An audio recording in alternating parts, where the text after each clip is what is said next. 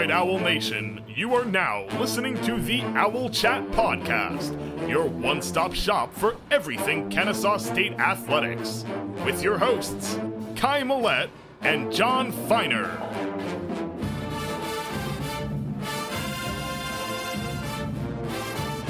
Welcome to the Owl Chat Podcast, Longwood postgame edition for Week 3. I'm being joined today by my co-host and producer, Nick Mazzaroni, and also two former Kennesaw State outfielders. But first off, producer Nick, how are you doing today? I'm doing pretty well. I'm excited to be on. It's been a second, so I'm really just ready to talk some Owls baseball, but I want to hear these intros that you have prepared. Yeah, man, nothing too special, but let's first start off with introducing our first guest. It's Alex Carballo. He was the Kennesaw State center fielder from 2019 to 2021. He amassed 15 homers and 73 RBIs with a .916 OPS and played, as I mentioned, played center field. How's it going, Alex? Thanks for joining us. Doing well. I know, I think I was slated to come on last weekend, which would have been a fun one. But I mean, it's always good to talk baseball. Came out with 2 W's this weekend, but look forward to talking on the rest of the weekend, the rest of the episode. Yeah, absolutely. Alex, what have you been up to since you left KSU? You know what? Like everyone else, you find a job and you kind of find yourself further and further away from the game. But, platforms like this are awesome to, get back into it and talk some ball with some old friends, some old teammates, and people that actually, love the program. So should be fun. Yeah, man. I found after trying to get guests on the show, the key to getting guests on the Owl Chat podcast is just to annoy the living shit out of them via text message, and eventually they will join you. So that is the goal. Up next is somebody a little bit more recent in the program. Played 7 seasons approximately for KSU, mostly in the corner outfield. Experimented a little bit at first base, but I'm sure he doesn't want us to talk about that. He was part of the Owls 2022 regional team and was also a member of the 2023 team last season. So he knows a lot of the players and is very familiar with Coach Coe, and Coach Sansing. He is the Owls Division I all-time leader in both single season and also career on-base percentage, 6th in runs scored, 3rd in hit by pitches. So I had to throw that in there. And he also broke the D1 record for most walks in a season last year, broke it by 11, and is tied with Chris McGowan for most walks in KSU history. He is now coaching at North Paulding High School, where he played ball. Thanks for joining us today, Nick. Yeah, John, thanks for having me. I'm excited to talk about what went on this weekend and be joined with this crew and be back with Carballo. Good memories with him, a lot of good memories. And I'm just excited to be involved still with the team after walking away, but not from the sport, but, from college and just talking about it. I'm glad, and thank you for having me on. Yeah, thanks for coming and joining us. Before we get started, though, I have one more thing for you, Nick. So you wore number 34 your whole career until the last season, which was after Josh Hatcher wore that number. Were you trying to be like Josh Hatcher? Were you hoping people wouldn't notice the difference since you're both lefty when you stepped in the box? What's up with that? All right, so I'll give you the full breakdown. So before Kennesaw, I was 13 my whole life. That's back in North Paulding. But when I got in, there was a slim picking of numbers that Coach Fowler offered me. It was like the number Jared Ryan had, which I think is a hideous number, and 34, which was a massive jersey. But I was a big fan of Bryce Harper, and I know he flipped the 3 in Philly, but I was like, well, I'll be 34 here in the meantime. So I decided to be on 34, and then I remembered asking Josh, I said, yo, man, when you roll out, I'm taking that number. And he said, I wouldn't want anyone else to take it. So grab it and go run with it. And then that was kind of it from there. So big shoes to fill in. So I had to make sure it was good. Very big shoes to fill in. So Darius Diaz wore, the number 13, and he was the same year that you came in, right? Yes. So they prioritized him over you. That's messed up. Right. I think it had a little bit to do with recruiting at the time. I think I was one of the last to get committed in my class on PWO. So I think they prioritized money before a guy coming in and taking a shot. So I completely understand that, but that's definitely something that's been in my mind before. But no hard feelings. Hey, and don't make me talk about Anthony Rodriguez coming in and getting it before you. But anyways, let's go on to what people really want to talk about. Again, I'm just jazzing with you, Nick. Thanks so much. No, you're good. On. Yeah. Josh Hatcher is one of the most legendary Owls. We had him on the show last week, so if you missed it, go ahead and listen to that episode. So he did a great job, and we hope to have Josh back on here shortly. So we had a 3 games versus Longwood. We won the first 2. It was 2 on Saturday and 1 on Sunday due to rain. So we played a doubleheader. The first game was 7 innings. The second game on Saturday was 9 innings. We won both of those, and then we lost the finale on Sunday afternoon. Before we talk too much about the game, I just want to kind of go to Nick or Alex, whoever wants to take this one. It was a 7-inning game. Does that have a different vibe or feel or different urgency to it than a 9-inning game? I guess I'll get started, but I think 7-inning games are a little different, especially in college when you kind of have a game following the next day. I feel like in a 9-inning game, you kind of have that lull between, especially with slow games like this weekend, that lull between the 3rd to 6th inning. But again, I mean, when a 7-inning game comes on, like the end of the game is approaching fast in the 4th inning, right? So I think that's the biggest difference. The sense of urgency comes a little sooner. Just because, I mean, you have 14 innings of baseball that day. You might not come out as fired up. I mean, I think I'm going to probably talk on it a little later, but you might not just come out as fired up if you have 14 innings ahead. So, yeah, I don't know what Nick thinks. It goes quick. Like you said, that's the first thing that came to my mind. You blink and you're like, oh shit, 3 outs away. Like we got to make 3 outs and score. In this situation, that didn't happen, but you blink and it comes quick. And strategy comes into play. You don't want to burn relievers in a 7-inning game because, like I said, it's just the pace is so quick. And it's funny because you play 7 innings your whole life until you get to college. And you forget how quick those games go. But obviously, if you have a starting pitcher cruising and rolling, that can really set you up for game 2. And I thought Osbolt did a pretty good job, but we'll talk about that later when we get into game 1. But just the pace of play, and I will say that when you start with the 7 and go to a 9, it's kind of like a big eye roll. You're like, oh, now the long one. Like you wish you can get that out of the way and then go to 7, but it is what it is. It goes quick, and obviously, if it's good in this first 7, the next 9, game 2 is pretty fun. Like there's something to look forward to. But I remember there was a time with the 7 inning with Liberty, you get your teeth kicked in. It's like, well, now I got 9 innings with these guys, and I don't think we lost the 9-inning game, but you know what I mean. Yeah. So they talked about it on the broadcast, and they mentioned if that game is tied, you play. If a game's tied in 7, you play the 9 in the first game, and then the second game becomes 7 innings, right? That's right. Is that how that works? Correct. So it's basically just like an innings thing. So again, what's the point of playing extra innings in 7 if you can play 9? And then so that's kind of like the fallback option if that were to happen. Fortunately, it didn't happen, but it's just weird. It's all those like little nitty gritty like underlying rules you don't hear about until it happens. But I just don't even have to roll your eyes. I like that. Yeah, no, you're right. Maybe get the longer game out of the way first. Let's play 9 and 9. I mean, come on. What are we? 10 years old? Let's go. We got 2 catchers on the roster. These guys too much. Come on.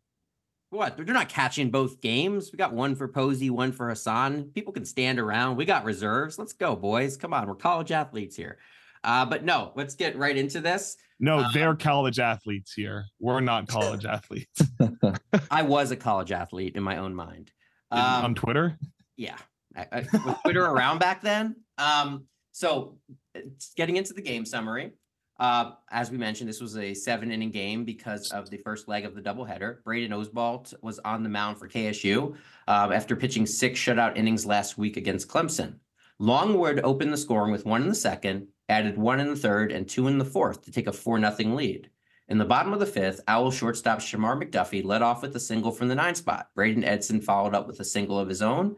Isaac Boughton hit an opposite field double, scoring McDuffie for the Owls' first run of the game and made it second and third with no outs for Donovan Cash. That made it 4-1 Longwood. Cash grounded out, scoring Edson, moved Boughton to third, made it a 4-2 Owls deficit with a runner on third and one out.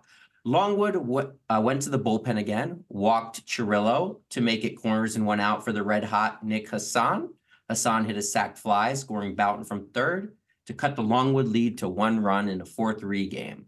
Then Ryan Coe decided to pinch hit the big bat of Spencer Hansen for the struggling Nate Anderson with Chirillo on first and 2 outs. Chirillo stole second with Hansen in the dish, and then Hansen hit a single to a center to tie the game at 4. So it was a 4-4 game after 5 innings. Freshman Ryan Renfro pitched a scoreless top of the 6th. In the bottom of the inning, Longwood easily retired the first 2 Owls with ease. Then freshman Shamar McDuffie lined one off the pitcher's backside for an infield hit. See how politically correct I am? I said backside. McDuffie proceeded to steal second and reach third on the throwing error by the catcher. Braden Edson hit a 2-out single to center as McDuffie easily trotted home to give the Owls a 5-4 lead through 6. In the 7th inning, closer Tanner Franklin came in, struck out the first 2, gave up a single, and then got Campanelli, who was hitting over 500 on the year, to ground out to the pitcher to end it. That's a 5-4 victory in Game 1. Owls win. Quick stat recap. Oswald did not have his best stuff, but gave us enough to win. His final line was 5 innings, 8 hits, 1 walked, hit by pitch, 4 runs, all earned on 95 pitches with 71 strikes. In the 1 hole, Braden Edson was 3 for 3 with a run, 1 RBI and 2 steals. Boughton hit behind him was 2 for 4 with an RBI double.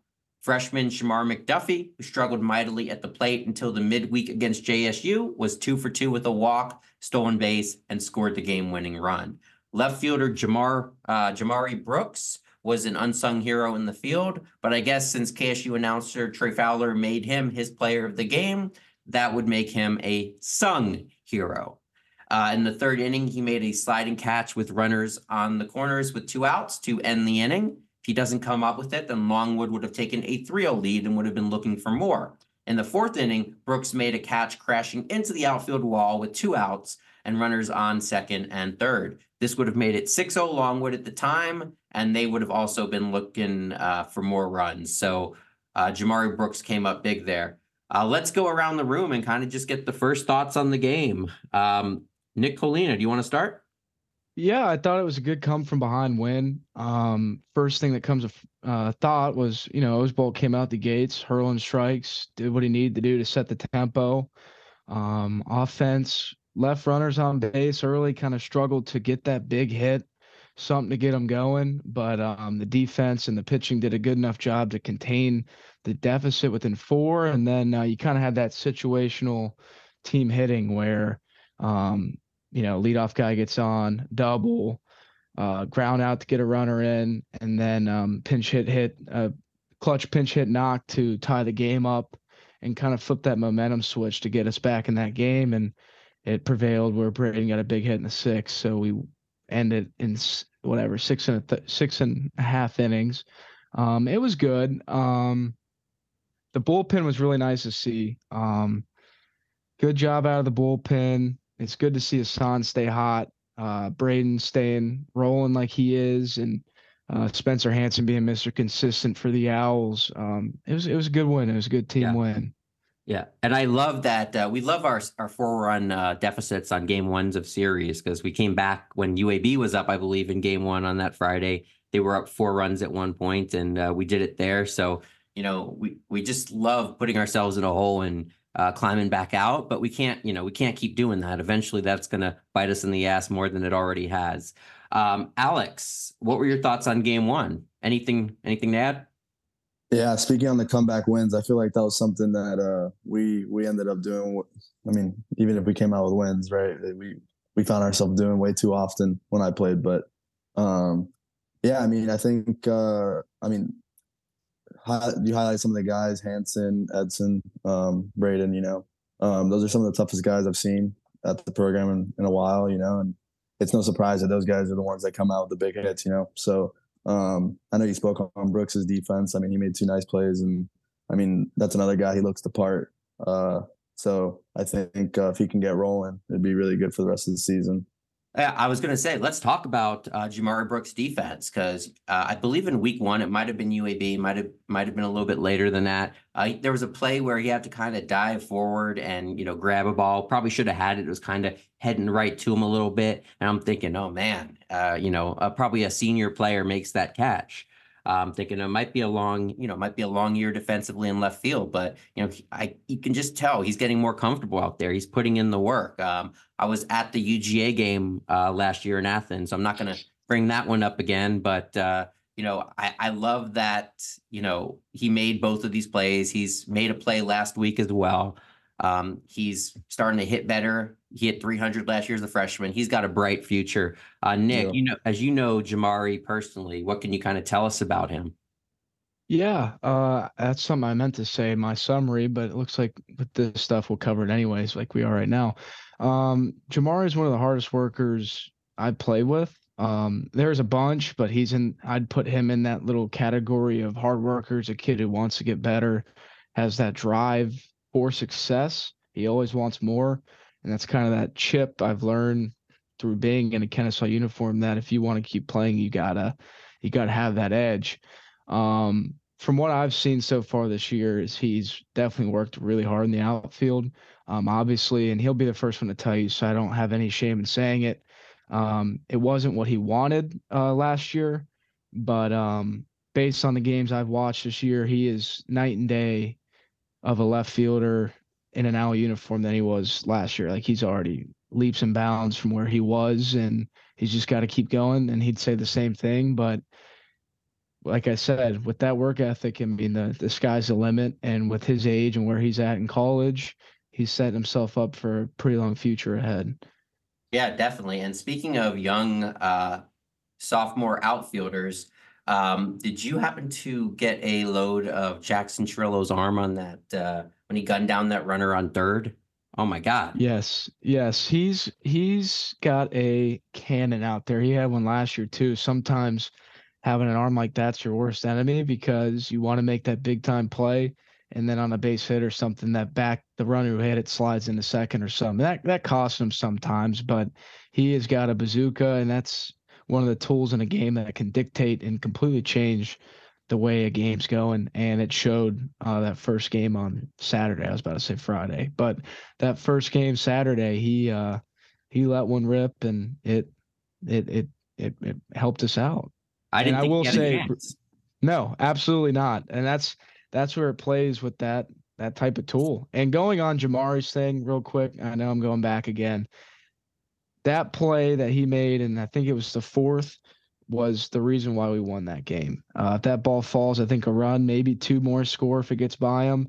And that was a completely momentum switch, and I tipped the cap for that. That's the difference of the game right there. It allowed our offense to get in it and get a W. Yeah. I will go to Alex in 1 second. I just want to say either of those plays as well. I know the fourth inning play at the wall got a lot of hype, but that third inning play was pretty, it wasn't tremendous difficulty, but it was a difficult play, and that could have been the same result for the potential third out there. So he did it twice. So, that's huge. Alex, somebody who's not afraid to play defense in the outfield. What do you got for us? Yeah, I know we're talking about two corner guys, but especially just defense in general. But I mean, I'm one to think that the corners are the hardest positions on the field. And I was lucky enough to stay in center, but I know playing left field is not easy, especially at Kennesaw, with that deep alley, the hard wall, and also there's not much fair territory there. But just generally speaking, left and right field are very, very people underestimate how difficult it is to play those positions. They think that, there's a stereotype that if you play right field, you're one of the worst defenders on the field. Or I know I've heard it from left field too, but that is not true. Like if you find a good left fielder or right fielder, like those are hard to come by because the ball's fading, balls are hooking. A ball that looks like it's going over your head can be coming at your feet because it's top spun. So, I mean, that's a very hard position to make strides in. So, I mean, it sounds like last year he might have had a couple of hiccups, but I mean, early in the season, I mean, I've seen a couple plays. I'm like, wow, that's not hard. I mean, that's not easy. So I just wanted to say that because I feel like people don't get the credit for playing left field, right field. Garrett Hodges, I know he worked really hard in left field when I was there. And I mean, he ended his career there a completely different outfielder. But having a strong corner outfield guy is very important, especially at Kennesaw with that deep alley. So just wanted to put that out there. And I heard that as well, Alex, you know, as somebody who has not played the outfield, but, you know, there's different types of spins and slices of the ball, that sort of thing. So, you know, and how difficult is it, you know, Nick, somebody who's played corner outfield, you know, if the ball's coming right at you versus, you know, you have to run to it a little bit. Do you think one is a little bit harder than the other? It just depends who's hitting, I guess. If you're in left with a lefty hitting at you and he hits it in that gap, you can kind of account for the ball most of the time coming back to you. If he hits it down the line, it's running away from you, which is one of the hardest plays for me to make. You know, and then I had to get on my horse with some gimpy hamstrings. It made it tough. But all in all, I mean, from that corner spot, the ball right at you is pretty difficult because you don't know how well the hitter hit it coming from that side. Like Alex said, did he top spin it? Did he get a piece of it and backspin it a little bit? Was it going to stay up? Wind conditions, stuff like that. Moving around was a little bit easier for me, but the ones right at you, I'm sure Alex can attest to this when he was beside me, or Hatcher, if he hears this, he has a couple fresh in his memory where the ones where you got to come in, especially at Kennesaw with the sky at times, it can eat you up sometimes. As hard as it is to not get frustrated with, you know, a guy making when someone makes a mistake out there in left and right field, it's very easy to say, oh, like he should have made that play. Like I was really never one to because I know it could be hard out there. So I think it comes down to, especially for a guy like Jamari, just getting more reps. I think especially for me, what made the difference in playing the outfield was reading swings, you know, BP in the game, knowing who's hitting, scouting report, just getting more reps. Like, get your eyes comfortable with what you're seeing and what you're telling your body to believe is happening, rather than being very like a deer in headlights, you know. So you want to be making your first move as quick as possible in the right direction, right? Yeah, absolutely. And just kind of get back to Oswalt first. What did you guys see from him exactly? Alex, since we got you talking, let's keep it going.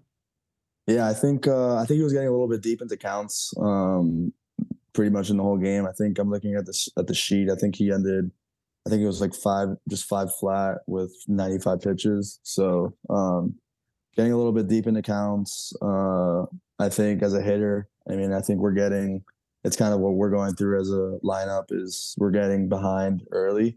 So if you can get ahead early, like he was doing against Clemson, I mean, he's going to have success. He's obviously the Friday night guy for a reason. So, and that's another thing. I think this is, from a staff perspective, this is one of the better staffs I've seen, even when I was there, Friday to Sunday. Like, to have Pinson going out there on a Sunday is pretty impressive. So, I mean, I think he looked good, though. He has good stuff. I mean, he looks the part. I mean, that's the thing, is that, like, now I watch the games, I'm like, damn, these guys look the part now. I mean, they should be competing with anybody, which they did, right? I mean, that big Clemson game Friday, and then obviously this weekend we came out with 2, but I mean, would have been nice to come out with 3 and win a little bigger in all 3 games. But I mean, again, he looks the part. I think he's gonna have a good season if he just stays ahead of hitters.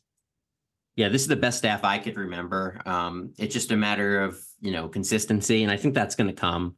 I think Oswalt's going to be just fine. He has the stuff to be an ace. Ida has the stuff to, be a very good Saturday guy, and Pinson, like you said, is going to be perfectly fine on Sunday, like we saw. It's just, we didn't get the run support. So those guys are not going to be able to, get the recognition. It's hard to celebrate, like a loss, even though Smith Pinson did great.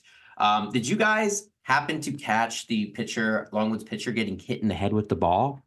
Yeah, I actually came back to watching the game, and I heard them talking about it, but I don't think that should ever, in my opinion, I don't think that should ever happen. I mean, unless he was just standing on top of the mound, like, No, I mean, here's what happened. I saw it. I watched the replay. The guy, the pitcher knew that he was stealing, and the guy ducked down, right, for the catcher to throw. But then I don't know what happened. It's like he thought the ball was already released from the catcher and behind him, and he just stood up. He just stood up right into it. And they mentioned on the television, Fowler mentioned like, oh, this could have affected Longwood's starter. He was pulled after 2 innings and 36 pitches. I looked the last 2 weeks, and he was their Sunday and then their Saturday guy. He threw 45 and 60 pitches the prior 2 weeks. So, obviously, I don't know if they were planning on stretching him out more. I don't know if they were just going to make him go, try to get him through 3 or 4, and they pulled him early just to be on the safe side. But they did let him stay in an inning after that happened. Did either of the Knicks, did you guys catch that play? I saw it. It was just weird. I don't know if mentally speaking, if he wanted to cut it off. I don't know. Like, I feel like pitchers sometimes are in a world of their own and they do their own things. And sometimes, like, when you're on the outside watching it, you're just like, how did that happen? I have no idea or no like insight or kind of anywhere of like understanding of how that happens. I've seen it happen before if like a pitcher throws a pitch and his back's turned and on like the follow through and takes one on the side of the head. But you guys saw it. That didn't happen. I don't know if he said he squatted down. I saw that. Maybe his eyes were just skipping a beat. I don't know. It was very, very weird. Yeah, and you're saying pitchers are in their own world. We have Nick Colina with his inherent anti-pitcher bias with the takeover here, so always good for that. But let's get to some Owls pitchers. We had Ryan Renfroe coming in to get the win in the 6th inning. He did a hell of a job, a true freshman. And Tanner Franklin, you can't say enough about that kid. I believe I've heard the term maniac been used to describe that man. What did you see from the young relievers? Yeah, I think, just from a Franklin perspective, to come in and shut the door after, taking the lead and just striking out 2 right away in that last inning, that's huge. You have all the momentum. You can't allow a base runner, and he did just that. So when you say maniac, I just think a Wild thing and him coming out of the bullpen. So, he did a great job. Yeah. And I know Nick, Colina, I know you love you some Tanner Franklin, right? Yeah, great kid. Even more of an electric arm. Going off Renfroe first. He's got some electric stuff, some lively stuff out of the pen. Whether they use him as a setup guy or maybe like a flex closer if Franklin's unable to go down the road, I don't know. But he's got some good stuff, and I know Fowler said it on the live. Sometimes the command issue, you see it, he struck out the side and walked. He did strike out the side, walked one in between that. I think it was KK walk and then another strikeout. But he's got some good stuff. And then Tanner Franklin was just electric. I think the umpires stopped by not to say, hey, you can't lick your hand and then grab whatever it was that was said on the broadcast. I think he was saying a couple words just because I know who he is. And they were kind of saying, hey, man, like, you got to calm it down. You can't be saying that stuff. He is a lunatic in a good way. Outside the field, great guy. One of the nicest guys I've ever talked to in my life. He'd take a bullet for you. But I saw a little bit when I was there, and then he lost some confidence, and it looks like he got it back, and I'm stoked to see that. And then again, he comes back out the next game, kind of does the same thing. It's fun to watch. Like I was fist pumping the air for him, watching it and just seeing him. The only thing I wish in this game was when you get the last out, just kind of shake your catcher. I know you're so fired up in the moment that he ran off the side to meet his guys, like I said, a maniac running off the field. But you could be a maniac on the mound the whole time, like, oh gosh, this guy's off the rails. But all in all, it was a job well done. Now, did you realize? I know that we're not talking about this game, but Franklin was 1 pitch shy earlier this week at Jacksonville State from the immaculate inning. He struck out the side on 10 pitches. He Yes. was one pitch away. And it was the 9th pitch, I believe, right? Mhm. That It he was. missed. It was. Yeah. Insane. Sounds like he has some momentum. He's got to keep it going. Absolutely. Absolutely. Jinx.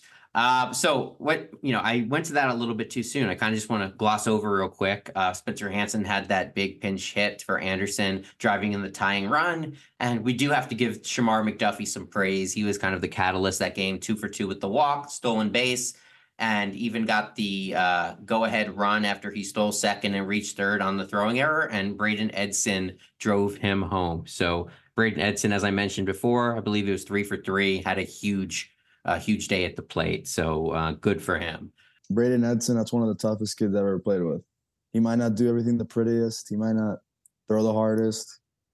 I mean, he might not get on the best way. He might not be hitting bombs in the gap or anything like that. But, I mean, again, like I said earlier, there's no surprise that Braden came through there. I mean, last year had a great year. I mean, he's been, I think, this is his 5th year at the program, and he's been the same guy since day one. I mean, that's probably one of my favorite teammates. So I just wanted to give him a shout out. Yeah. How many guys can go from, pitcher to first base to center field in like a span of 2 days? So yeah. I think I literally saw him playing first, then center, and then he was throwing, and I'm like, what? I mean, even though that's kind of people are doing that more nowadays, I mean, he's doing it in a fashion that not many are able to do. So yeah, and he's probably going to play a little bit more if Nick Anderson doesn't get out of his slump. So we'll have to see how that rolls. Dogwood Golf Club is a truly unique hybrid golf club conveniently located near Smyrna, Vinings, and Marietta. The course is hybrid because they offer both membership and daily fee play. Owl fans, be sure to mark your calendar. The Owls Collective has a golf tournament scheduled for Monday, June 10th at Dogwood Golf Club to raise money for KSU athletes. Go to owlscollective.com for more details. Dogwood is a longtime supporter of all things Kennesaw, so be sure to visit their website at dogwoodgolfclub.com. Dogwood Golf Club, an official sponsor of the Owl Chat podcast. Going on to game number 2. This game was played about 45 minutes after game 1 completed. This was a regular 9-inning game on Saturday. This was a pitcher's battle that remained scoreless until the bottom of the 6th inning. The Owls wore down Longwood's starter, and he left the game after 3.2 and 80 pitches onto their bullpen. On the KSU side, Blake Ida had easily his best start of the season with 5.2 scoreless. KSU broke through first in the bottom of the 6th against the Longwood pen, scoring on a balk to make it 1-0 Owls. Nick Hassan added a pinch hit sac fly in the 8th to make it 2-0.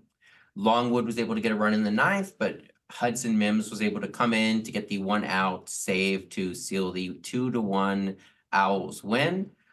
Blake Ida finished 5.2 scoreless, 9 strikeouts, no walks. That's the big thing on 83 pitches. Bo Rudy vultured the win in relief. Braden Edson, Tanner Franklin, and Hudson Mims followed him to finish the game with, as I mentioned, Mims picking up the 1-out save. Donovan Cash had 3 of the 5 KSU hits, which is not good, seeing as how one person gets more than half of the hits.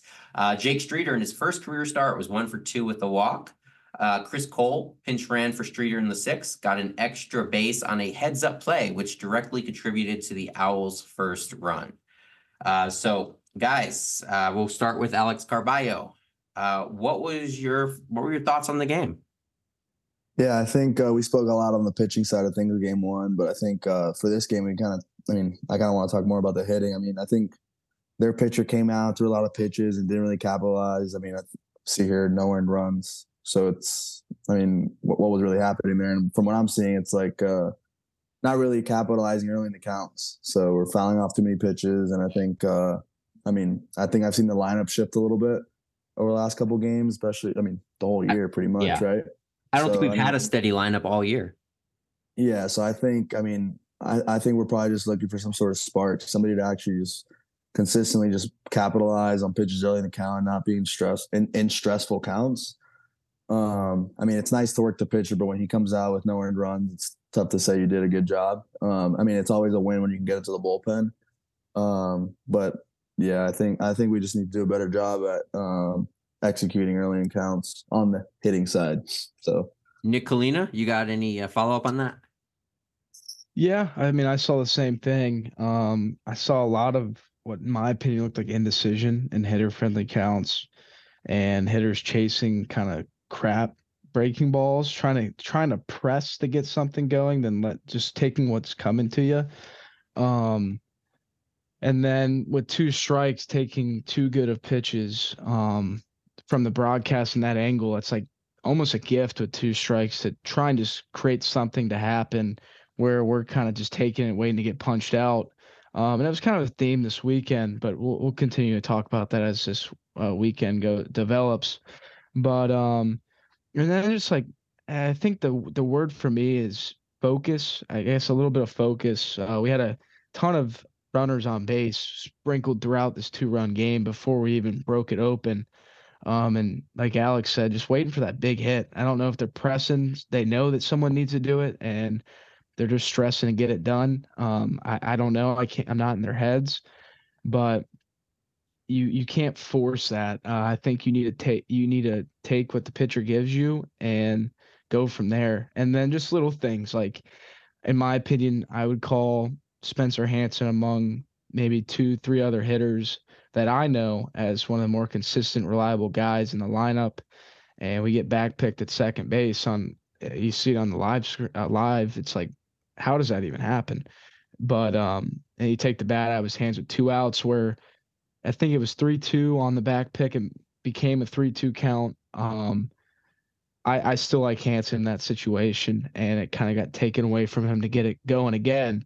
But just a little bit more focus, even like the PFP play early on, just extra pitches, just that little extra effort to focus in on what the job at task is. But other than that, pretty or not, we came out with a W to set us up for a sweep on Sunday, and that's all you can ask. I just know that come conference, that'd be my last thing. Come conference, if a starter's riding out the way their starter was, he's going to go the whole game. Like, you're not going to have the opportunity to see another arm until he gets himself in a jam. So as an offense, we got to capitalize when we got runners on base, especially with less than 2 outs. Yeah, and let's talk a little bit more about getting picked off on the back pick. Shamar McDuffie, it happened on a full count to Hansen, like you said. McDuffie was picked off multiple times, I think in the same game recently. It might have been Jacksonville State, I'm not sure.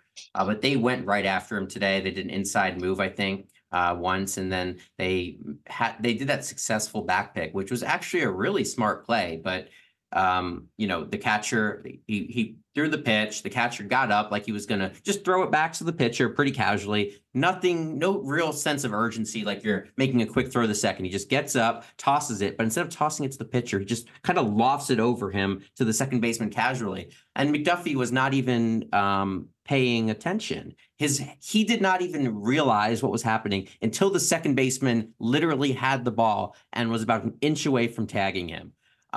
These are kind of the attention to detail type plays. Getting picked off 3 times like that is really, it's not acceptable. He's a freshman. He's playing better now. So I'm not going to be too rough on him, but he really needs to kind of, I guess, how do you correct base running? Is that just something in the film room? Is it just experience? Nick, how do we improve this? It's just taking each rep and pregame BP or in practice when you get the opportunity to run the bases seriously. I know that was sometimes an issue when I was there, and it's just because base running is such a mundane thing to work on as a 18 to 24-year-old. I mean, depending on how old you are, it's like, man, do I really got to do this? I'm more worried about my swings, stuff like that. But the opportunity is pregame and BP, you run the bases and you have these situations. And it's just taking those reps seriously. It's the littlest things of doing the right rep at 100% and getting that work in, tag up, take 2-3 hard steps, and you can break it down. Just that focus. So when the game comes around, it's instinctive. But going off Shamar, I mean, he's young. I would rather him have this learning moment now than at FGCU or any of these conference games coming up later in the month. So that's good. I just don't, like I said, I was watching online. I wasn't there, but maybe he saw something and was trying to get into the dugout, or coach like picking the pants. I couldn't see all that, like picking the pants for permission to steal. I don't know. It's just kind of like what you said. I saw a QB1 type throw, and by the time the ball was there, he realized that the ball was right on top of him, and next thing you know, he's out. Yeah, he was Just toast. yeah, just taking the practice a little bit more seriously, so it will correlate in the game where you don't have to second guess yourself in those situations. Yeah, Alex. Yeah, I mean, I'm someone that's a big believer in thinking that base running is one of the things that a team can really get a lot of energy from. When I didn't really take base running serious until my freshman year of college, which I played at Broward College, junior college, and my coach Ben Bizier, he had us every single day. We would stretch before we even throw. We're doing base running drills, and I'm not talking about like machine going into the outfield and you're reading balls. Like we were doing legitimate like footwork, like serious stuff. And I mean, thankfully that kind of evolved me into a really good base runner. And I was able to translate it in the game, and I never really lost that identity. I kind of took a passion, and I think that's more. I mean, when you have a guy that's consistently kind of making base running mistakes, it's more of a, I'm not going to say someone doesn't care, but you need to really own it and, have that identity that, hey, I'm a good base runner. I'm going to make a difference, move up on a pitch, steal a bag, put pressure. And then the best part about that is that your team feeds off that, whether it's hitting, translates to your defense the next inning, you're kind of locked in, so if you're locked in on the little things, it'll really translate to the rest of your game. But to speak specifically on this one, I mean, yeah, I mean, a back pick at second base I wouldn't say it's acceptable. So I think it's more of a focus thing and, owning it and holding yourself accountable out there. Yeah, and we're not picking on Shamar or anything like that. Without his base running and stealing that base in game one, we don't win that game, or we very likely do not win that game. So we just want to kind of give him some slack here. We believe in him. He's doing a great job defensively at shortstop. He's getting a little bit better in the field each week. He's smooth out there. He's getting better at the plate. He's better than anything we had last year, no matter senior, junior, or whatever. So I'm loving what we're seeing from the freshman, aside from those mental farts, so to speak. There's one other play I wanted to mention, guys. Did you guys see that weird play in the fourth inning with the fly ball to Chirillo? Let me kind of summarize what happened. It was so ridiculous. Top of the fourth, a fly ball to Chirillo and medium to deep right center with one out. I believe that Chirillo caught the ball and dropped it on the transfer. And judging how the runner that was at first base at the time, he reacted and sprinted back to the first base bag, he agreed with me. But that's not what the umpire saw. The umpire apparently ruled it a drop. So it ended up being a weird double play with lots of confusion all around. So it was ruled that it was not a catch. It was ruled a drop. But the batter who hit the ball actually passed the runner that was on first base as he was sprinting back to the bag to get back in time before Chirillo can double him off. So but by the batter passing the runner that was on first, the batter's automatically out. And then the runner who was on first base thinks that he has to go to second because he thinks first base was occupied by the batter. So at that point, he's running and just trying to get to second base. There was nowhere to go. Corbin just tags him, and he goes into the double play because he did not know that the runner was automatically out from passing him on the base path. So the Owls kind of got a gift there. And that is my defensive play of the game from Jackson Chirillo for game 2. What did you guys think on that? Was it a catch or was it a drop?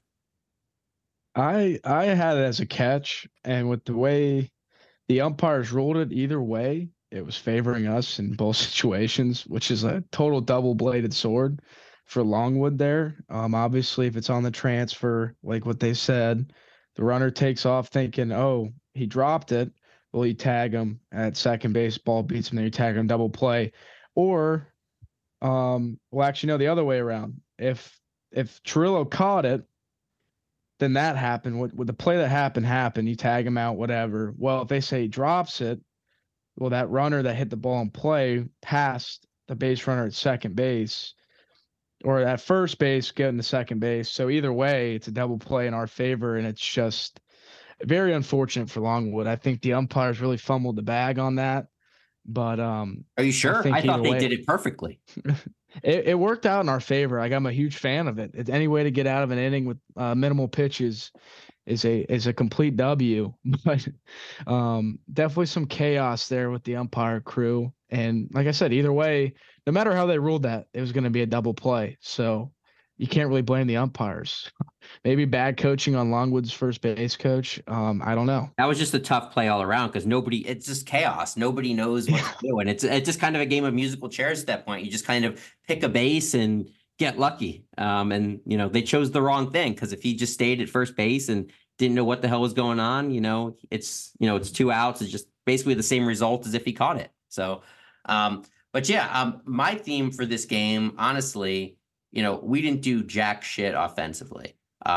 But the coaches, I feel, pushed all the right buttons on this one and kind of willed the team to the win. I'd like to present 4 points. The first one is, I'm sorry, just to preface, we kind of gave the coaches a little bit of crap last week for, some of the decisions with the pitching changes and all that. But, we're just Monday morning quarterbacking over here. There's different ways to go about each situation. But in the bottom of the 6th, Jake Streeter walked with 2 outs. In continuing his theme of aggressively using his bench, Coach Ryan Coe pinch ran Chris Cole, who's the fastest guy in the team. Chirillo was at the plate, drew a walk, and Cole took third because the third baseman was near the second base bag on the shift, and Cole knew he could beat him to third in a foot race, seeing as how Cole's the fastest guy on the team. Chirillo then got an early jump on his steal, trying to force the action, and drew a balk, which scored Cole for the first run. This run was the direct result of Cole's speed, getting that extra base, and having the threat of speed at third base to make the pitcher nervous. So the coaching staff, I guess, manufactured this run. My second example is in the top of the 7th with a 1-0 KSU lead. KSU reliever Bo Rudy gave up a single and double to lead off the inning, and luckily no runs scored on those plays. But Rudy struck out the third man to create second and third with 1 out. The Owls went to Braden Edson in relief, who induced a lazy fly ball to right and then another fly ball to get out of it. That's another button that the coaches pushed correctly, whereas, kept in Bo Rudy, who knows what could have happened. Maybe the Owls give up some more runs. The third point was in the top of the 8th. Longwood got a single, followed by an error on Edson on the mound to make it first and second with no outs. Edson got a pop-up for the first out. The Owls went to the bullpen and brought in Tanner Franklin for the second time of the day, seeing how it's a doubleheader. He started off with a balk, but then got 2 strikeouts to avoid any damage. Again, the move was made just at the right time, and it was the right move in hindsight. And the last point was in the top of the 9th, Franklin loaded the bases with 2 outs. This was Franklin's second inning of the game. I remember he worked the first end of the doubleheader, and I feel the coaches gave Franklin, the perfect amount of leash to give him a fair shake to get out of it, but not enough to implode. And that's kind of the fence you're straddling there. They brought in Mims with 1 out to get. Mims walked the first guy, but induced the fly ball to right field to end it. So there's 4 situations right there that are kind of like 50-50 type deals, and we made the right move each time. So I just wanted to point that out. I noticed one of the Longwood players got on the tarp sitting by third base to, try and make a catch on a fly ball. Is that allowed? What is the rule on that, Nick or Alex? Yeah, I think it's considered a live ball. So I'm not against it. I think any way you can make the play within the fences, make it happen. So I do umpire a lot of high school ball, and I understand the actual rule to this. You have to be either leaving your feet to make the play in a dead ball area. You can't be planted in a dead ball area. If you're in foul territory, moving that way, making your way to the ball, that's okay. You can make that play on the ball all day. So it all depends on whatever they decided on at the plate meeting. If they said that the tarp and everything over there was in play, I don't know what Co's ground rules are. You guys might know that more, but to my knowledge, if you're planted on top of the tarp and it's out of play, you shouldn't be able to have that play count. Nick Colina, do you have a tiebreaker on this? Yeah. Usually it's 1 foot on, 1 foot off if you go to make a play. In that situation, unless the ground rule decisions have changed, that would have been just a dead ball. You have to either 1 foot on, 1 foot, like you usually cannot be on the tarp. You can kind of like use your leg to kind of like male dog, like pee on it kind of a thing, like that kind of move. But if you're both, like if you're stagnant and on the tarp, it'd be a dead ball. And now if the position player is running full speed into the tarp and kind of like speared into the stands like a Jeter play or something, obviously, then that's clean. But that would have been a dead ball if that play was made. Are you allowed to push yourself hypothetically like on the outfield fence up with one arm and kind of like lift yourself up and to hang on there for a second to make a catch? Yes.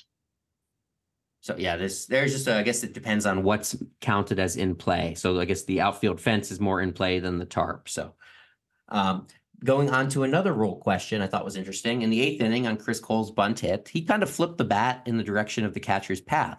Are there any rules for bat flips? How does that work? Nick, you might know more on this. Producer Nick. You're talking about, John, not a celebratory bat flip. You're just talking about letting the bat leave your hands, correct? Yes, like you can like bunting it and then just kind of spinning it, into like if the bat kind of just lands near the catcher or kind of near the play or in the way. Can you strategically kind of flip it towards the direction of the play? No, you cannot. That's considered interference and the batter would be ruled out.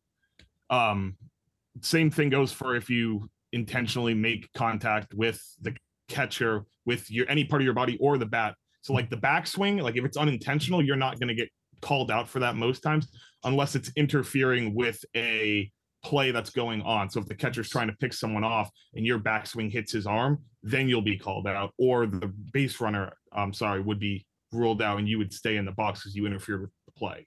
But if you're doing that, like, yeah, you can't flip it in that direction. But the issue is it's all up to umpire discretion. And if you don't have the right umpire or they don't see it the way that you saw it, you're just going to sit there and argue about it. Yeah, it's kind of on the fly. So if the ball, like the bat on the flip hit the ball, obviously that'd be interference. If the catcher was like really good in Hollywood and like kind of like tripped over the bat and like ran into it, it'd be a dead ball.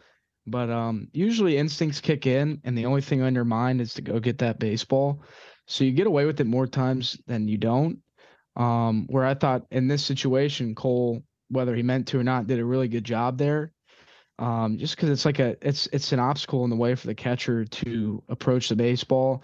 And then kind of like what other Nick said, if it also depends on who's back there behind the plate. If you have a guy that's looking to have a reason to cause some chaos, that could have been called. But more times than not, that's such a on the fly move and play and call and everything in one that you get away with it more times than not. So like personally, I like that. It's the same thing with like bunting. If you put your back foot doesn't have to be in the box.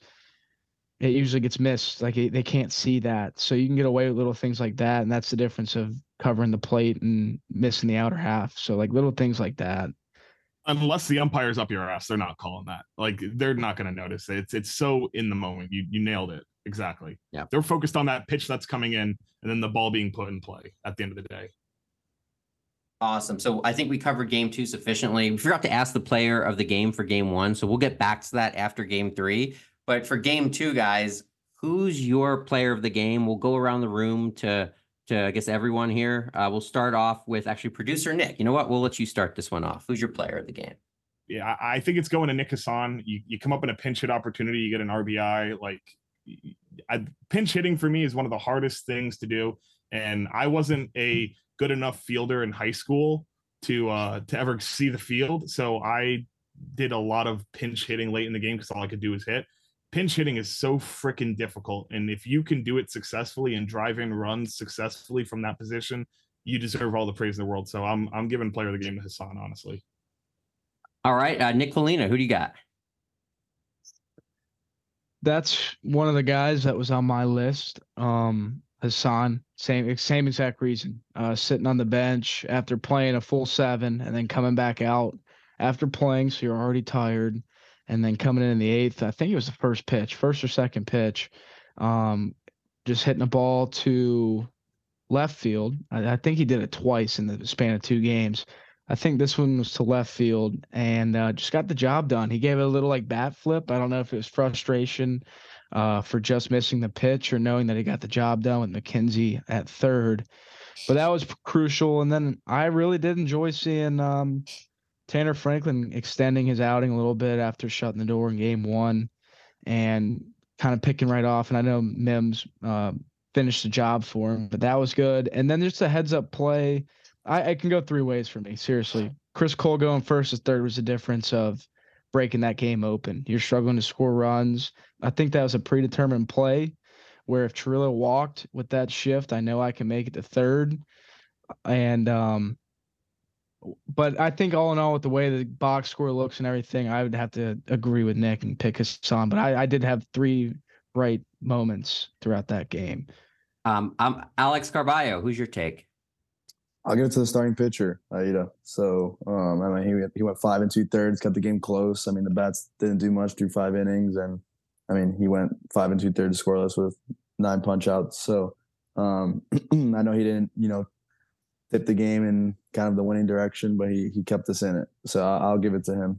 Yeah, mine is Blake Ida as well. I was surprised neither of you guys, before Alex mentioned that. I mean, 9 strikeouts, no walks, and that's kind of where he's been struggling recently as well. Also, go ahead, Nick.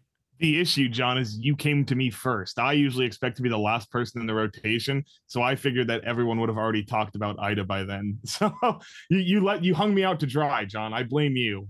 Blake Ida, I support you fully. I will promise. I do too.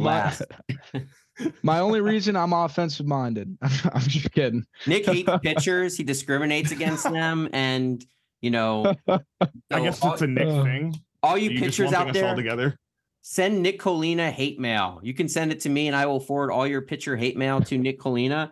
So Nick, you were teammates with Blake Ida. Everything I hear about him is he's a good leader, and it was a mature kid for a freshman. Is that correct? Yes, he's very, very determined in his work and what he's trying to get done day to day. And it's not really a vocal leader, which is, in my opinion, one of the better leaders. He's not going to bark at you. It's not going to be like, here we go. Like he's just saying it to be heard by the coaches or anything like that. He's kind of a leader through action and through his work. And because of that, when he does speak up, people respect that because they know he's not just some kind of BSer and just trying to be heard. When he says something, he means it. So I can vouch for that. Yeah, Blake seems like a good kid and very happy to have him here at Kennesaw after dominating not dominating, but doing very well in the Cape Cod League. And that's my transition to game number 3, Smith Pinson, who was his teammate in the Cape Cod. John, let's wait. I know that was a great transition, but let's actually circle back and get player of the game for game 1 out of the way now before we start game 3. All right, awesome. So let's do game 1, player of the game. Let's kind of back it up there. Remember, we had the 5-4 win. Braden Edson had the go-ahead RBI. McDuffie 2 for 2 with a walk, stolen base, and 2 runs. And you had the Braden Oswalt outing as well, and the Tanner Franklin save, and the Ryan Renfro 6th inning for the win. Let's go with somebody different this time and go with Nick Colina. Who's your player of the game for game 1? I'm going to have to go with Spencer Hansen tying the game, 4-4, pinch hit off the bench. It's a tough situation. Like I said, if this nickname sticks, I don't know, but he's Mr. Reliable for me. And I had confidence when his number was called. It was personally a great decision by Coach Coe. And he got it done, and the momentum rode in our favor. And eventually Braden came up with the big hit, which is just as important. So shout out Braden. But in the way the game was going, I'm giving it to Spencer Hansen here. Awesome. Alex Carballo. Yep. I'll give a co-player of the game to Spencer and Braden. I didn't get to play with Spencer, but knowing him as a person. I mean, and just watching the games, you could tell he shows the field the same way. I mean, even when he's not in the lineup, has a great attitude. So it's awesome to see him, tie the game. And then obviously I spoke on Braden during our game 1 recap, and I mean, he's just a dog. I mean, he just gets the job done. So just want to make sure he gets the recognition there. And I am going to give the correct answer here, fellas. Not that yours were wrong, but I will give the more correct answer, as they would say on perhaps a standardized test. Jamari Brooks. Thank you. I'll bow right now. Thank you very much. Nick Massaroni, who is yours? I'm actually going back into the bullpen. You give up 4 runs early. Osbolt pitched really well, but to come in, you only face 8 batters between the 2 guys. Like they shut the game down. They shut the game down. And there was really nothing in question there. So credit Ryan Renfroe with the win, Franklin with the save, and you're on to the next one. All good answers, fellas. So let's move on to game 3. Smith Pinson on the mound for KSU. The Owls struck first with an RBI ground out from Streeter to score the only KSU run of the game. Pinson cruised through 7 scoreless, but ran into some trouble in the 8th. The game was tied at 1 with a runner on second with 2 outs when the Owls went to the bullpen for Hudson Mims, who couldn't get anything going. The Mims struggled. The Owls went to Ryan Renfroe, who had about as much in the tank as Mims. Neither recorded an out, and Daniel Powell had to come in to finish the inning.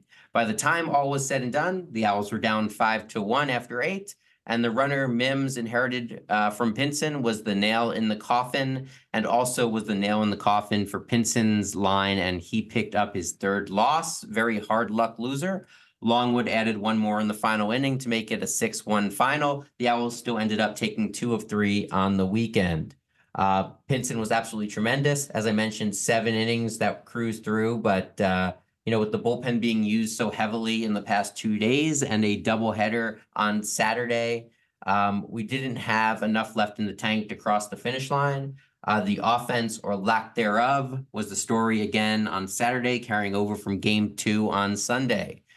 The only player to reach base safely more than once, I believe, was Jackson Chiarello, who was 2 for 3 with a walk. Not on the scoreboard, but would be a tremendous bare hand play by Isaac Boughton at 3rd base. Let's not forget about that one. Easily a top 3 play of the weekend in the field for KSU. So let's go around the room for general thoughts. Alex Carballo? Yeah, I think lineup obviously didn't do a great job the last game, of just coming out ready to hit. I mean, you have 2 wins on the weekend, and I mean, I think it's the other team's going to come to the field desperate to play. So you got to come out, ready to hit. And I mean, I think they only had 2 guys come out of the pen with, the second guy going 5 innings from what I see here. So it's kind of unfortunate that it crumbled this way, just to end the weekend with a loss. But yeah, I mean, kind of just to speak on more of what I was talking about earlier, I think early in the count, just got to capitalize on good pitches. I think overall just fouling off way too many fastballs early in the count. And I think we're not stringing together hits. Yeah. Nick Colina, what's your take on game 3? Kind of the same thing Alex said, and I'll get back to it. I really was happy for Pinson there. A little bit of tough luck those first 2 starts, and man, he cruised. He came out with the loss, but if you're just a stat sheet guy, the stat sheet wins and losses like that doesn't dictate the outing he had. I thought it was phenomenal. Really good outing. And then just kind of piggybacking off Alex, same thing he said, missing the fastball, but I also thought, especially off the reliever, we took a lot of fastballs early off him, in the count over the plate, like lefties. He was coming in early to lefties that we were taking heaters. I don't know if it's just lack of information on the guy. I think he was a senior, so you got to have something on him, but just having a plan and trust in it. Too many guys today were, it was a little bit better than it was throughout the weekend, but a lot of pop-ups. It's just can of corn, ground balls, slow roller, dribbler, stuff like that, where we're in hitter counts and you're trying to get your money's worth.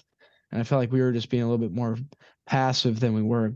A little bit of both, but passive when we needed to be aggressive, and then over aggressive when we needed to work in at bat or certain situations like that. So, but the highlight for me though was really seeing Smith be dominant on the mound today.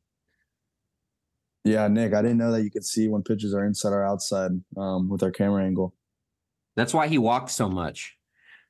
Yeah, you can't cheat this high, and I didn't even watch without contacts. So I mean, I know this place like the back of my mind. But you could see where the catcher's set up. I try to cheat off that. Up and down's tough. In and out, I could see pretty good. So something that I want to throw in there too. You guys both make really good points. I mean, there was some pretty good hard contact from the batters late in the game. The unfortunate part was they were ended up in gloves, and like that.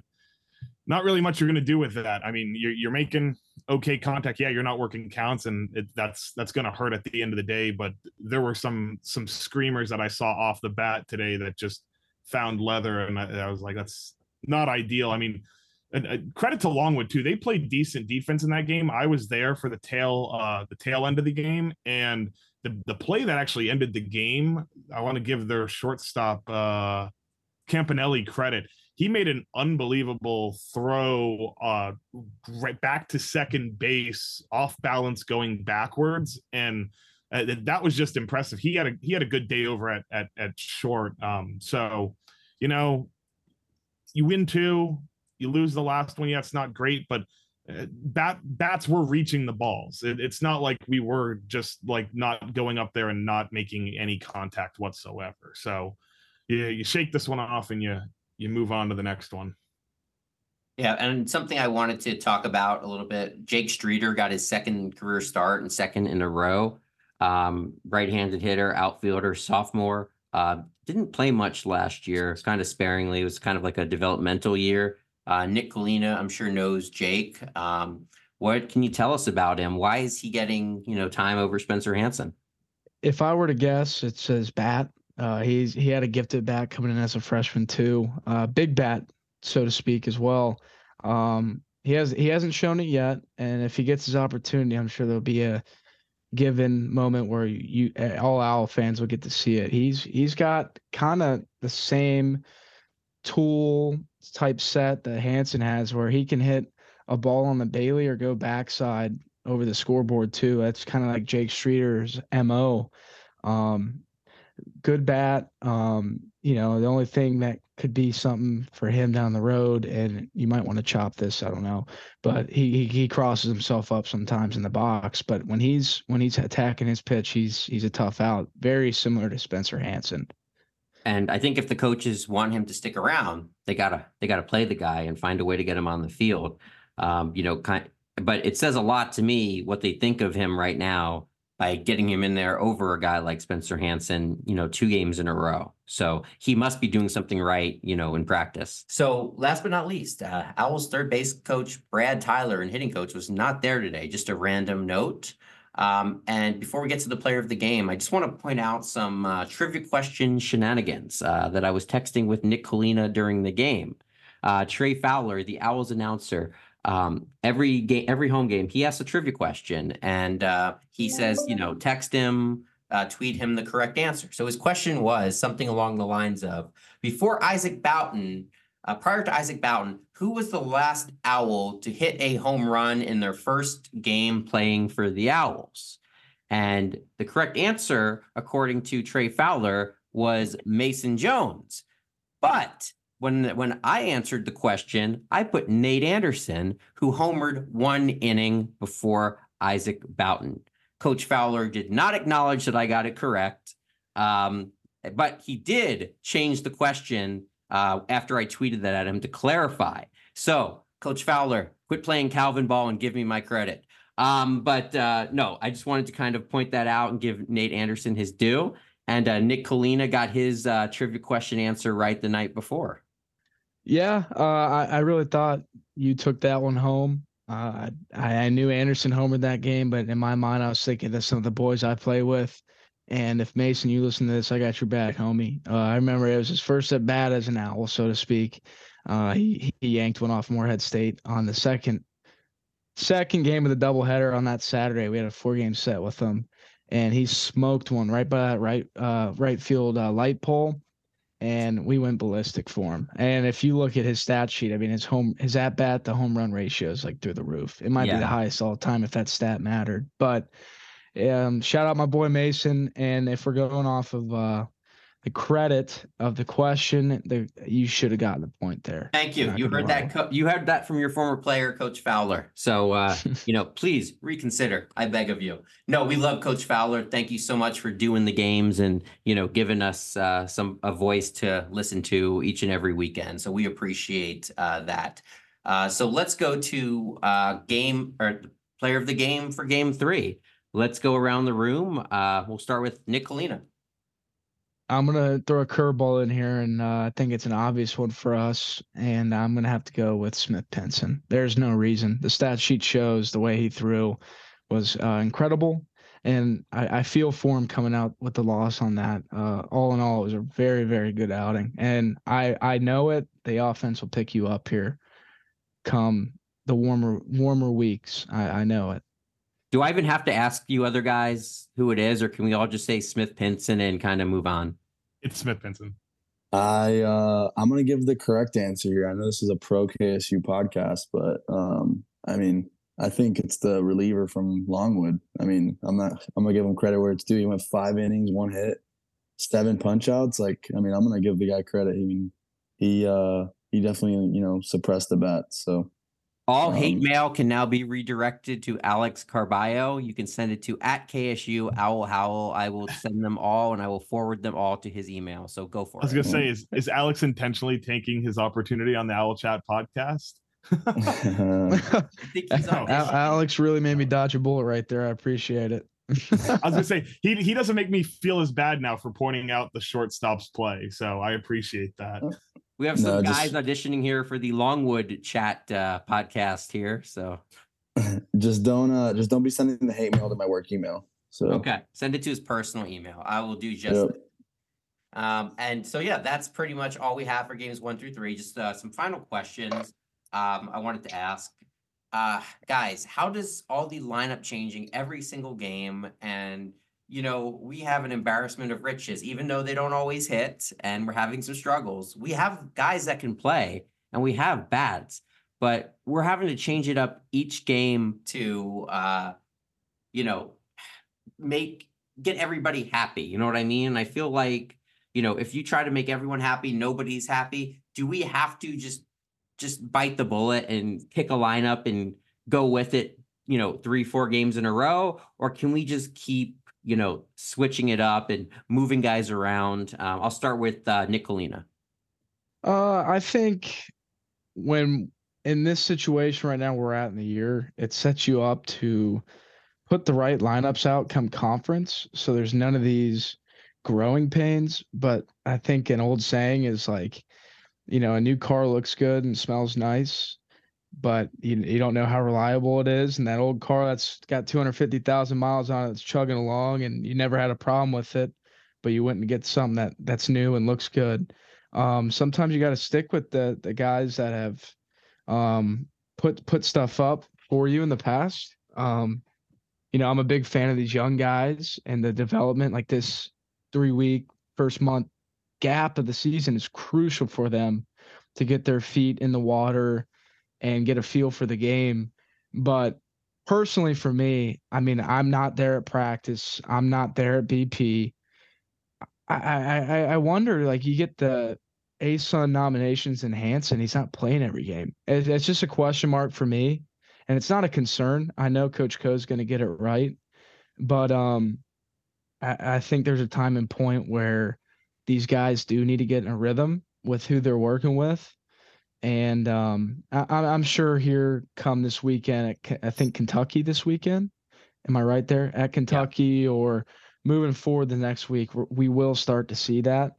But again, it also leaves up in the air that there's not going to be any upset jersey numbers because there's been a lot of opportunity. So Yeah, I feel kinda, like there's somebody is going to get left out pretty much every game that perhaps deserves to start just by, they don't play the position that we need them to play in order to get in there. So of course, you're going to have Edson, Cash, Hansen, Nate Anderson, they all can't play. And, I guess I guess you're right. Now would be the time to do it before conference play. But I mean, I kind of feel like we need to, kind of have a steady lineup versus lefties and maybe a steady lineup versus righties. So we know what to expect. Guys know when they're going to be in once conference starts, at least for the weekend series. Alex Carballo, do you kind of agree with that? Or, what's your take on all these changing lineups?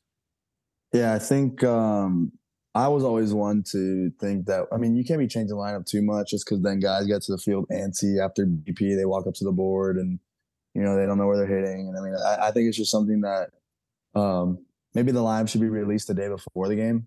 I don't know what Code does. I mean, I know you play with him, Nick, but I think when you're changing it that much, I think it just gets people a little antsy, especially if they don't know if they're going to be in the lineup. It's different if you know you're going to be in the lineup and then you're just coming up and down. But I think they're just trying to get guys going like Zach Corbin. I mean, that guy's definitely going to be a starter the rest of the year. I mean, he has a lot of experience on the team, and then a guy like Donnie Cash and Chiarello. So I think trying to get those guys going at full throttle, and especially a guy like Corbin. I mean, he's probably going to end up hitting around 300 at the end of the year, but he's someone we got to get going. And that's just one example, Alex. Corbin's been anywhere from 8 to 2 to 1, just all over the lineup. And there's been no consistency for him. And he's been, some games he's been brilliant. Other games he's just completely laid on fastballs. And, we just don't know what to expect. Yeah. I mean, there's a lot of vets in the lineup. I think in the next week or two, you'll probably get something that it's probably going to be a shell of what the lineup's going to be by the end of the year. But again, what Nick said about Spencer, I think he's the guy that has a lot of ABs with the team. I mean, he was on the regional team and all that stuff. So I think he's a guy that probably, in my opinion, should be in the lineup every day. I know you said he had some ASUN honors and all that, but aside from all that, he's a guy that just brings a lot of energy. And from what I'm seeing, I think there needs to be someone that owns that portion of there needs to be someone that just steps up and is going to show up to the field every day, ready to hit, ready to play. And I mean, Spencer's that guy. He's never going to waver from who he is. He's high energy, happy-go-lucky type guy, just shows up and swings the damn bat. So, my opinion, he's probably someone that should be in there every day. But yeah. We'll have to see. Like I said, it's really one of those situations where in 2022, when we kind of thrived, we didn't have any depth at all. So everybody knew they were going to be in there every day and eventually settled on where they'd be in there. Now, you're trying to make a lot of people happy with, so few spots. And as long as everybody's staying healthy, it's hard to do that. We have some pitching injuries, the outfield injuries or whatnot. That's what we could take a few of if we had to. But, we just need to get guys. Don't you dare speak that into existence, John. You know what I meant. We had the depth there. Cut that out if you want. I don't care. But yeah, I will feel really bad if we do get an outfield injury now. But I just want to ask you guys a couple more quick questions before we finish up. Is 2 of 3 a successful weekend at home when you win the first 2? I think, given it's the opening home weekend, I think coming out with a series win is fine. But I think the trajectory that this program is going in, obviously, been recruiting well and all that. I think we got to take 3 versus nothing against Longwood. They have a couple good players that I saw. I think we definitely have to take 3 from them. And it also sets the tone going into next week against Kentucky, especially when you go win a big game Friday against Clemson. You lose 2, come back, beat Jacksonville State, and then kind of leave the end of your week with a sour taste in your mouth losing that sweep game. So, I mean, I have high standards, and I would be kind of just salty of not sweeping that.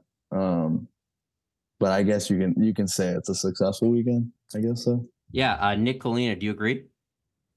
Obviously, when you take 2 out of 3, you want to sweep. But I'm going to take a little bit of a stretch here and say I felt like Longwood kind of outplayed us all weekend.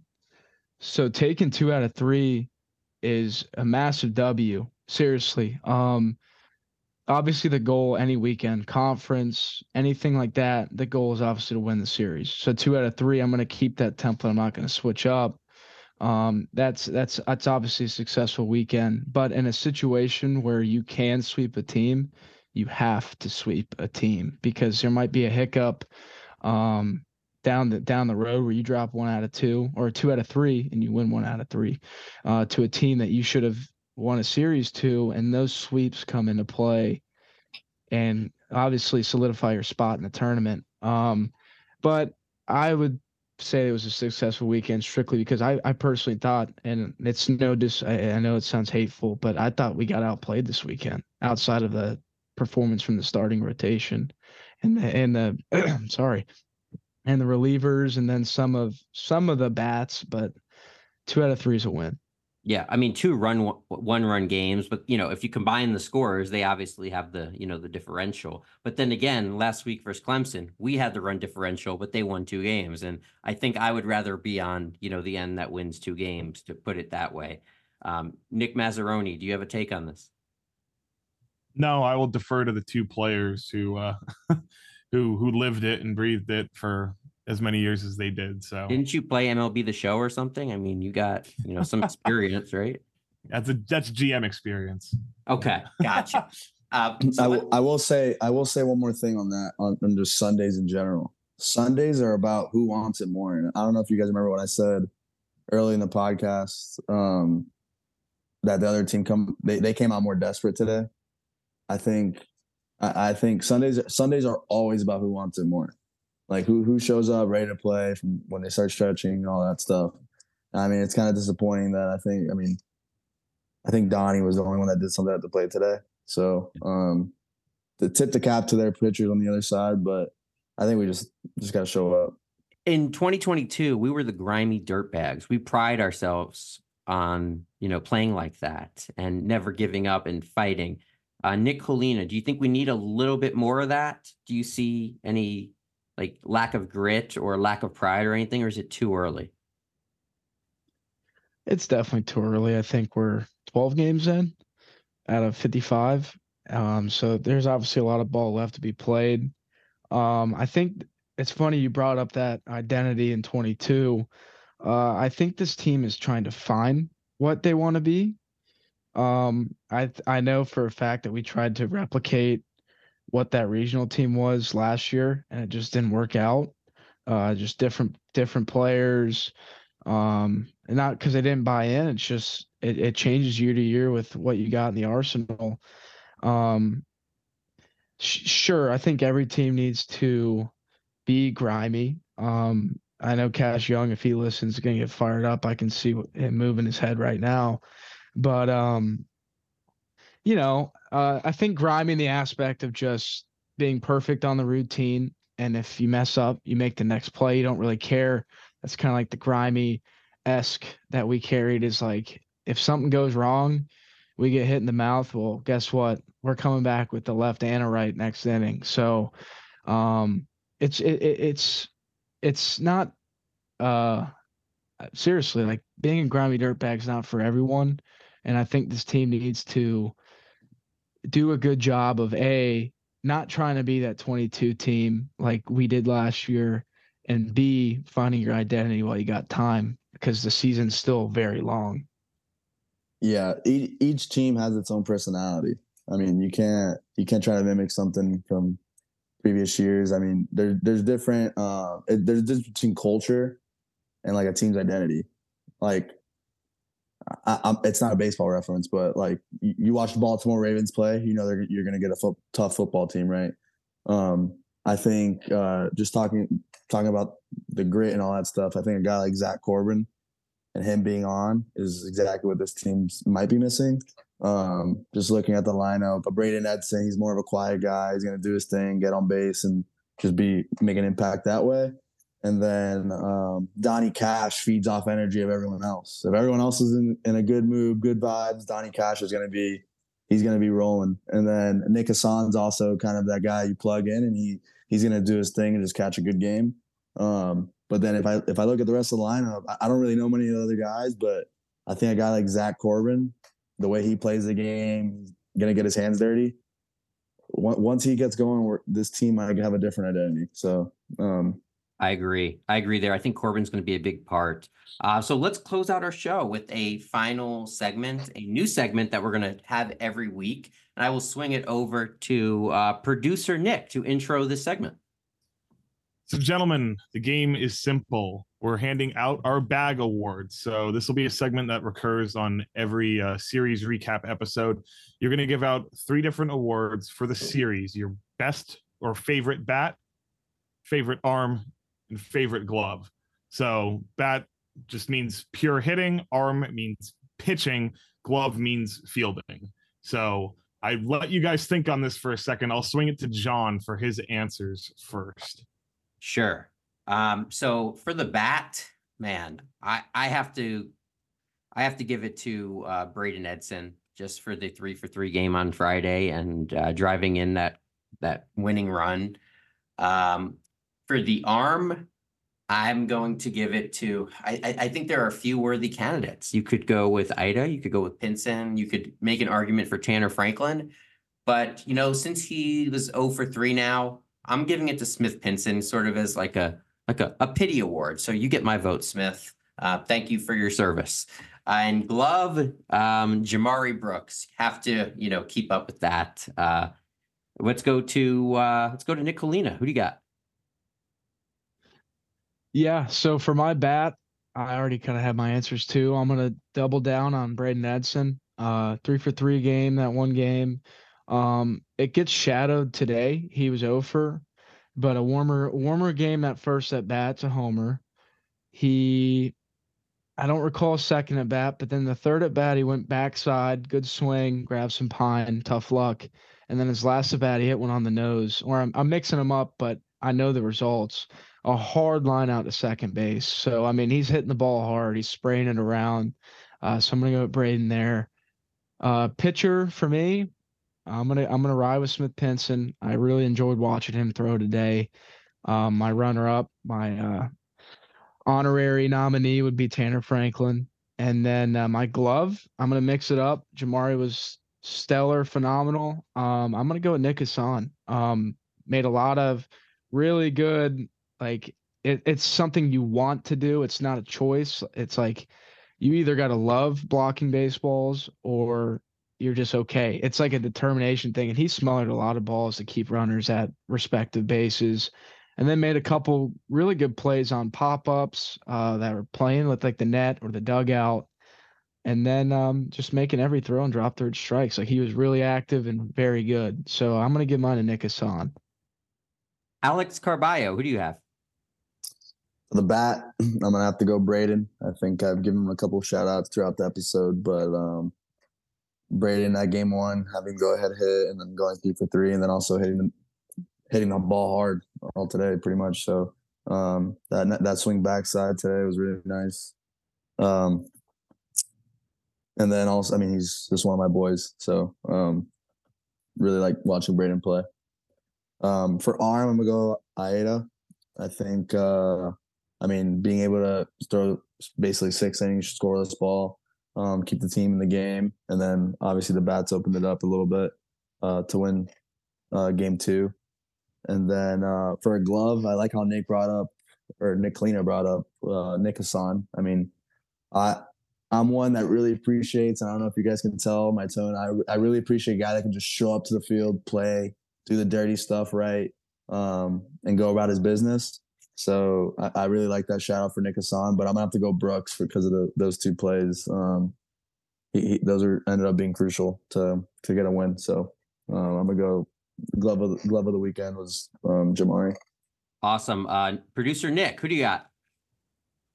I'm the only one who's a little different on the bat. I actually went Hassan for the bat. He combined for 2 RBIs in both of the wins. So if you're getting RBI production from the catcher position, which is historically not known for necessarily being the best bat in the lineup. That's impressive. So I'm happy to see him swinging it early this year, getting the ball in play. I think I'm giving Tanner Franklin my arm, just because I know this is the Longwood series too, but I was really hoping for that immaculate inning against JSU. So I won't even lie. Like, Ida got his flowers. I'm giving it to Tanner Franklin. I'll allow it.